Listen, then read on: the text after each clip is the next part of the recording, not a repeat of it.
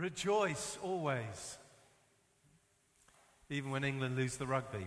Rejoice always, pray without ceasing. In everything give thanks, for this is the will of God in Christ Jesus for you. Do not quench the spirit, do not despise prophecies. Test all things, hold fast what is good. Abstain from every form of evil. Now may the God of peace himself sanctify you completely, and may your whole spirit, soul, and body be preserved blameless at the coming of our Lord Jesus Christ. He who calls you is faithful, who will also do it. Brethren, that's brothers and sisters, pray for us. Greet all the brethren with a holy kiss. I charge you by the Lord that this epistle be read to all the brethren. The grace of our Lord Jesus Christ be with you. Amen. In John chapter 14, the words that I know that we know so well, Jesus says this: I am the way, the truth, and the life. No one comes to the Father except through me. And then in Paul's epistle to Jude, he writes this: Now to him, Jesus, who's able to keep you from stumbling and to present you faultless before the presence of his glory with exceeding joy. How many of us want to get to heaven at the right time? About 6 of us. That's great. How many of us want eternal life in heaven? Okay. Yay. Good.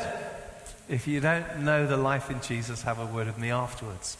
But what we have in these 2 passages are 2 foundational keys, 2 revelations and truths about who Jesus is. Number 1, he is the only way to the Father. He is the only way to heaven. And number 2, when we approach those moments, he's the one that's going to present us faultless before the Father.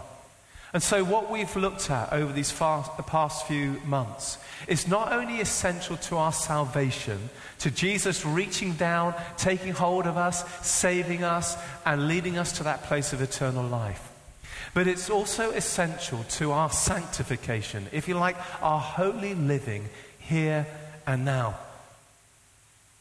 And as we come to this end of the series on Holy and Whole, I hope that we've grasped with both hands. In fact, not just both hands, but with our head, heart, soul, strength, that being holy and being whole is not an optional extra to Christian living.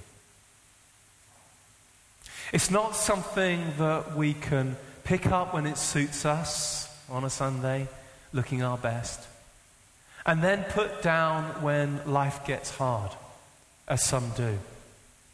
Neither is it something that we can mix in with the unholy, as if holiness and unholiness go together. They don't. And I think this is why the Church of England in particular is in such a mess at the moment. It's trying to mix 2 things that do not go together. And I find it fascinating, as we shared last week, that these pockets of revival that are bursting up in America and elsewhere, where young people, and actually of all ages, disillusioned by what they're seeing in the world today, disillusioned by governments and the way they're being led, disillusioned by the fact that, like literally under their feet, their identity is being pulled from under them. They don't know who they are. They don't know what identity they are. And yet they're seeking for the truth, and the truth they're finding in Jesus. And I just think it's beautiful and pure and simple. The way these young people, it's not big show or performance or big names or anything like that, but in purity and holiness are bowing before the holy God. And that is for us all.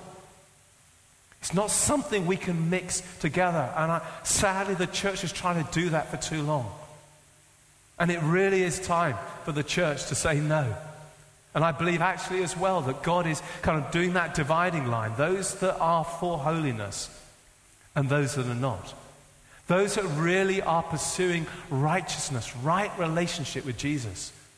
And those that think they can still play the game of church or whatever it looks like. And they cannot. Light cannot be mixed with darkness. When you're in a dark room and you turn the switch on, Light, darkness flees, it has to. Holiness cannot be mixed with holiness. The holy atmospheres that I was talking about last week. Holiness shifts the atmosphere that is unholy. And you see, this is the life that we're called to. And Peter says in 1 Peter 1, be holy, for I am holy. The song that we've just sung about, Brian Dirksen, I think he wrote it when he was 19 years old, a young guy, crying out for the holiness of God. Refine us, fire. Purify me. Make me holy. And I guess the question for us all, as we kind of draw this series to a close, is what has changed in our lives over these past few months as we've looked at this whole subject of being holy and whole. What has changed in your life and mine? And I just want to remind you as a kind of a big NB that standing up here preaching to you, I preach more to myself than to yourselves, just so you know that. It's more about looking in the mirror and allowing God to look at my heart as it is standing here for him to look at yours. What has changed in our lives? See, this is not the end of the series, and in many ways it's the start, isn't it? But how has our life changed for the better? How has it made a difference in the choices, our habits, our conversations, our behavior, our focus, and our goals? I was reading through Matthew 5 earlier this week, and it was our Monday reading for the 365, and I was struck by Matthew, the author, the writer of his gospel, recalling these words of Jesus. And Jesus is talking about loving our enemies, which is pretty topical, I would say, at the moment. And he gives the detail more than Luke does in his account. So the words are, Jesus saying, you've heard that it was said, you shall love your neighbor and hate your enemy. But I say to you, love your enemies, bless those who curse you, do good to those who hate you, pray for those who spitefully use and persecute you, that you may be sons of your Father in heaven. Can I just kind of add a little PS? I'm struggling to love what's going on in Ukraine and Russia at the moment, and those behind it. That's God's dealing with my heart as I'm praying for peace. But then Matthew goes on. He says, if you love those who love you, what reward have you? Do not even the tax collectors do the same? And if you greet your brethren only, what do you do more than others? Do not even the tax collectors do so? Therefore you shall be perfect, just as your Father in heaven is perfect. And I was kind of just reflecting on this because looking at Luke's account, when Luke records these words, he records the words, love your enemies and love those who hate you and all of that. But he doesn't include the bit about the tax collectors. And here is Matthew, formerly Levi, formerly a tax collector, knowing so well the community of tax collectors that he grew up in. See, what we read in Scripture, and if you like, the labels that are placed on this group of people, was that they were sinners, that they were the enemy of the people, they worked alongside the enemy, and there probably was a lot of truth in that, and there was greed. But you see, Matthew growing up in this environment, in this community, he would have known the way tax collectors care for one another. He would have known the way tax collectors love one another and had interest in their own community and supported one another because they would have needed support. Okay, they were wealthy, they had money. But Matthew would have grown up in that environment and knew how tax collectors loved one another.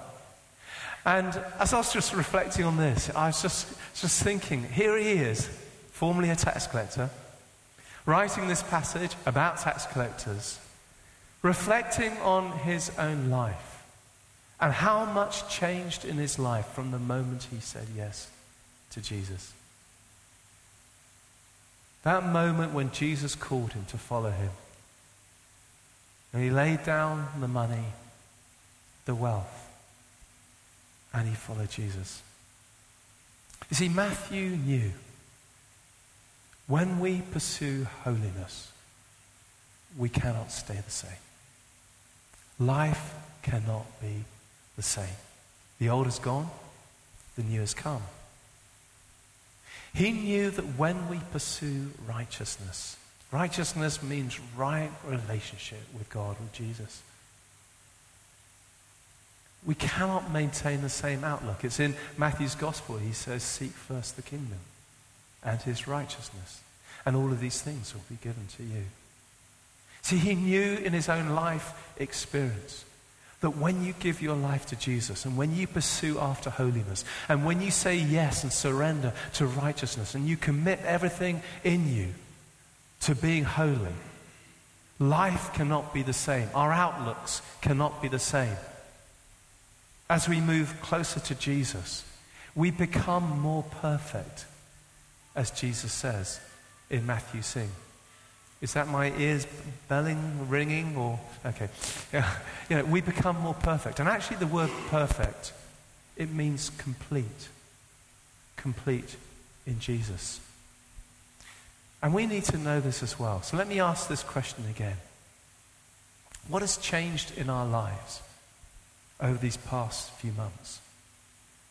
When we look back, is there anything that we can say has changed for the better?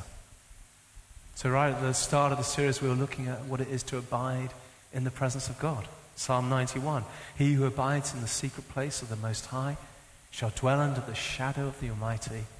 He will say, you are my refuge, my fortress, my God, in you I will trust.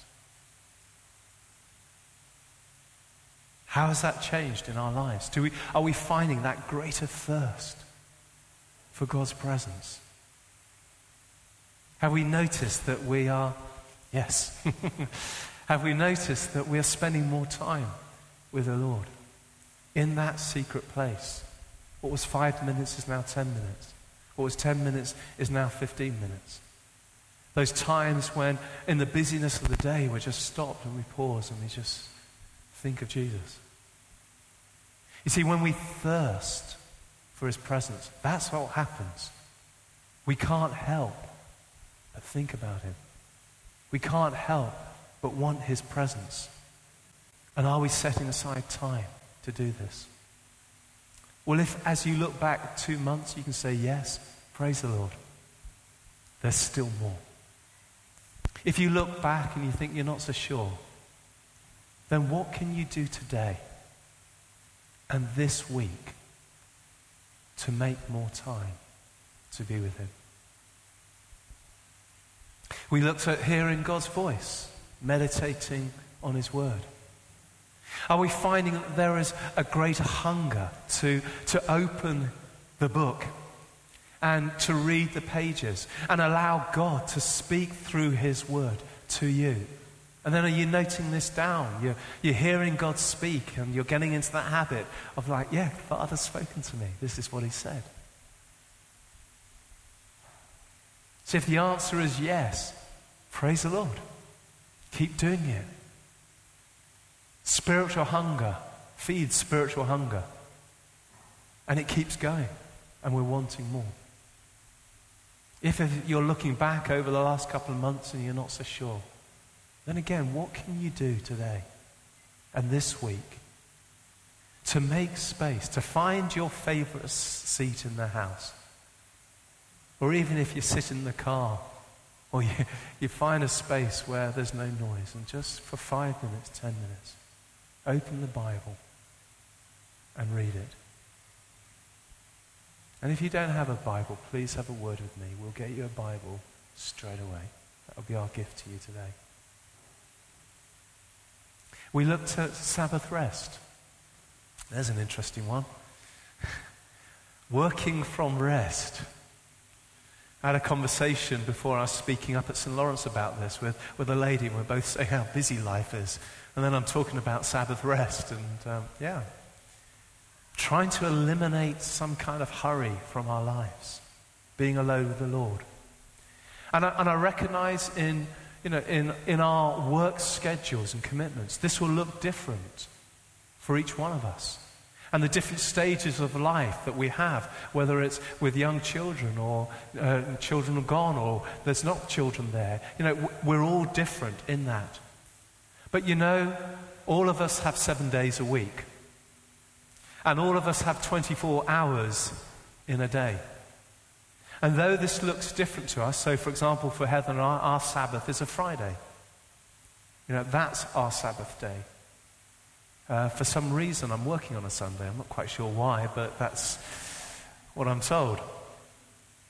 But all of us have this time, some time in the week, to declutter, to put our phones down, to put our phones in a box, to actually value those things that are important to us and to those who are close to us. And I guess the question again is, are we committing to this or not? We're balancing, as we spoke about, between our limitations and our potentials. All of us have limitations, but all of us have potential. And in between the limitations and the potentials, as we share life together, how intentional are we, or have we been these last few months as we thought about it, about taking our Sabbath day? And Sabbath, Shabbat, it literally means stopping, resting and delighting. Stopping, resting, delighting in the Lord and in those who He's given us to love and delight in. And even if it's moments, creating space to be quiet. Even if it's moments, embracing some kind of simplicity in our life. Setting aside time to be with the Lord. The great theologian Walter Brueggemann said this: people who keep Sabbath live all 7 days differently. I think he's right. Jesus kept the Sabbath day and He changed the world. And He invites us to do the same. But as we look over these past 2 months, has there been any noticeable change in our diaries, in our planning? If yes, praise the Lord. Keep going. If honestly we look and think, not sure, then have a reset moment today, now, and just see how the Holy Spirit can help you. Find that time to stop, to rest, to delight. Our prayers and decrees this year, part of it is this: Father, we choose to fling wide the doors of our hearts to You, to Jesus, to Holy Spirit. And we ask for Your love to pour in and go deeper as we hear Your word, take Your hand and walk with You this year. And we were looking at the Father's love. And again, the question is this: are we growing more and more in love with Him? Embracing His love for us. And we were looking at the prodigal son, and I don't know whether you remember, I kind of outlined a journey from when the son came to his senses with the pigs to the feast with the fatted calf. And, that distance. And kind of ask the question of us all, where are we on the journey? Do we still see ourselves a bit of a distance away from that embrace, that daily embrace? Or has that robe of forgiveness been placed around us and the ring of inheritance placed on our finger, and we're feasting with Him, we're enjoying His love moment by moment, because that's His heart and His desire for each one of us. We looked at deliverance from evil, breaking off generational curses and word curses, knowing the freedom and blessings that we have in Jesus. And again, the question, I'm asking this of myself as well as you, is how intentional are we in looking at those patterns of behavior and thinking, actually, Jesus has given us a way through them by the power of the cross and in the name of Jesus. He has given us the authority and the power to do something about it. And so are we more alert to noticing those kind of negative patterns? Or the way that we might react in habits, or withdraw in ourselves, or the things that steal our joy, our peace, our identity.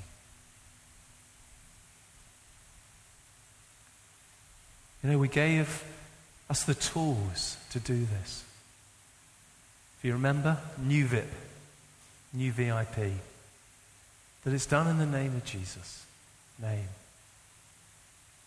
And it's because of the victory on the cross, and it's in accordance with his word, W, new, and it's in accordance with the victory on his cross and in his power. Are we actively allowing the Holy Spirit to change us and to set us free? If yes, what are the changes that we've seen in our own lives and reactions and behaviors and those around us? If no, what can we do about it? And then lastly, last week I talked about holy atmospheres. Just paying more attention to the atmospheres around us and being intentional about pressing in to holiness. I think this is a good time for us to kind of check in. It was a good time for me anyway.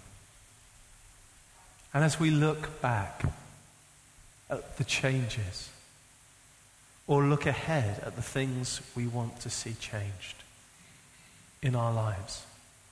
You see, this subject of holiness, it's not going to go away. This call upon our lives to be holy is something I think God is very actively pursuing with his people.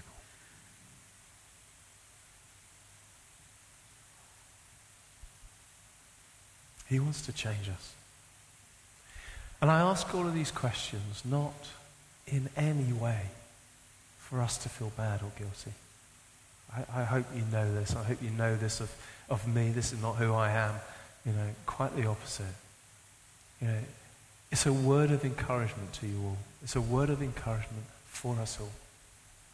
That God wants us to be like Jesus. He wants us to radiate as he did. He wants us to be that city on a hill that shines. He wants us to have that light radiating through us so that people will give glory to God the Father. And so I'm asking this of us all, knowing two things. That being part of a church family, we are part of a church family and we can encourage one another in this. And it's right that we do. In our life groups, that we encourage us to keep going where things are difficult. We stand alongside one another and support and encourage. But I say this as well because, and I know you know this, is that we're not doing this alone. And we're not doing this in our own strength. As Paul writes, and I'm getting to this passage in 1 Thessalonians, but it's not going to be a long discourse. As Paul writes here, he who calls us is faithful, and he will do it. I love this because not only God is faithful in the way that he is with us, but his promises are true. And so he says to us, rejoice always. Pray without ceasing. In everything, give thanks. Sometimes that's hard to do that. In everything, give thanks. For this is the will of God in Christ Jesus for you. Do not quench the Spirit. Turn that upside down. Allow the Spirit to come and fill you. Welcome him. Do not despise prophecies. Turn that upside down. Spend time listening to the voice of God, hearing his voice, allowing him to speak into our situations. Test all things. Yes, it's really important that we do that. There are wolves in sheep's clothing. There are things and situations that lead us astray. We have to be wise. We have to be discerning. We have to know what is of God and what isn't. We have to know what is holy and what isn't. Test all things, he says. Hold fast to what is good. I love that as well, because actually, fundamentally, everybody knows what is good. But too easily we let go of that. And actually what the world is crying out is for the goodness of God to be known throughout the whole earth. Abstain for every form of evil. Again, the Holy Spirit helps us with this. We know what is wrong, but so often just weakness of mind allows us to fall into those areas or open doors. And Paul's encouragement to the church is abstain from it. And actually all of this is essentially what we've looked at over these past few months. And then he goes on to say, but God is faithful. And the blessing that he has for us is to sanctify us, to make us holy, to refine us, to prune us, and to continue to do that to the end. We're not alone. The Holy Spirit is with us. We just have to say yes to him. And as Paul writes in Corinthians, with unveiled faces. For me, that means it's kind of like removing masks. Being real with God and with one another. Kind of saying to him, you know what, this is me. This is who I am. I give you my all with unveiled faces. I don't want to cover anything up anymore. You see it all anyway. This is me. With unveiled faces to behold the glory of God. So I think this is what young people are doing. They're wanting to behold the glory of God. This is what I want. This is Heather and I, we are spending so much more of our Sabbath day just doing that, beholding the glory of God. Just there is a hunger that God's placed in us. I don't even can put it into words, and I see it in so many of you. It's just this longing for his glory. And there have been prophetic words that he is with us now. His presence is here. And his glory cloud, I mean, someone was saying the other day, it's just like, they're almost like rubbing their eyes. Is there a glory cloud here in the midst? He's going to manifest his glory in one way or other. But actually, what we're after is his presence, which changes everything. With unveiled faces to behold the glory of the Lord.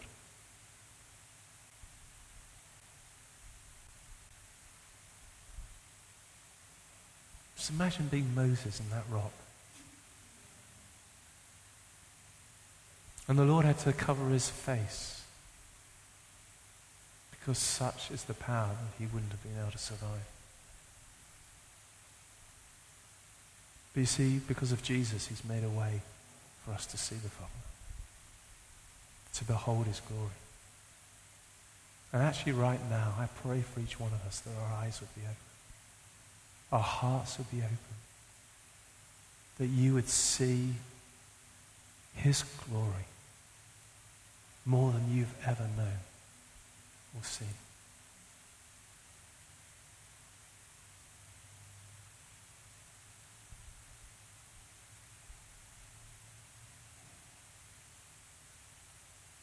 With unveiled faces to behold the glory of the Lord, being transformed into the same image. Or what image is he talking about? Jesus. From one degree of glory to another.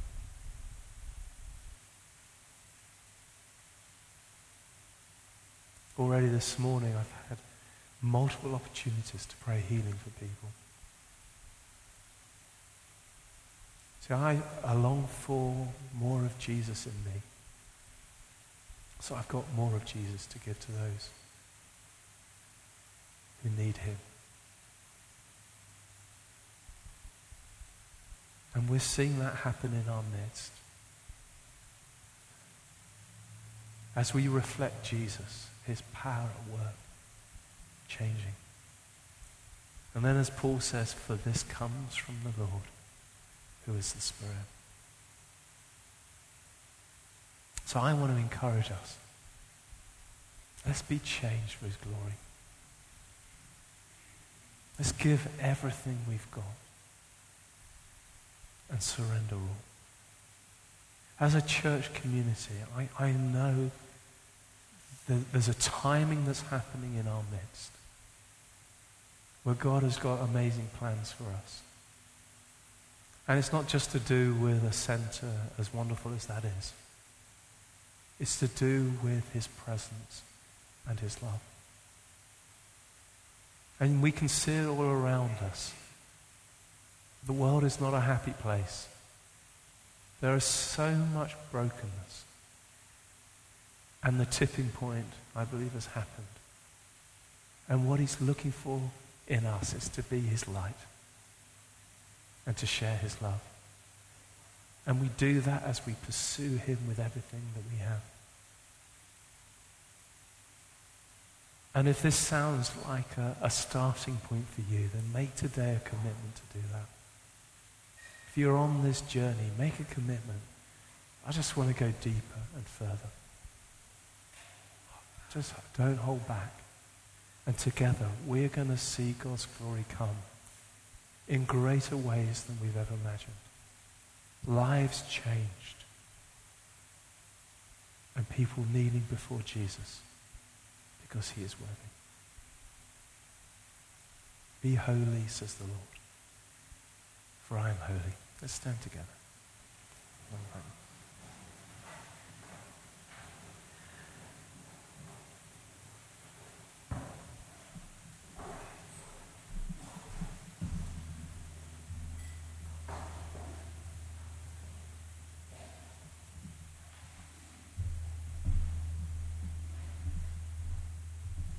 I just want to pray that, or rather make 2 Corinthians 3:18 a prayer for us. And just lead us through step by step, if you like, a process of asking the Lord to help us in the changes that he wants for us. So let me just read these words, and then I'm going to break it down and give us time just to make it a prayer. So Paul writes, with unveiled faces to behold the glory of the Lord, being transformed into the same image from one degree of glory to another. For this comes from the Lord, who is the Spirit.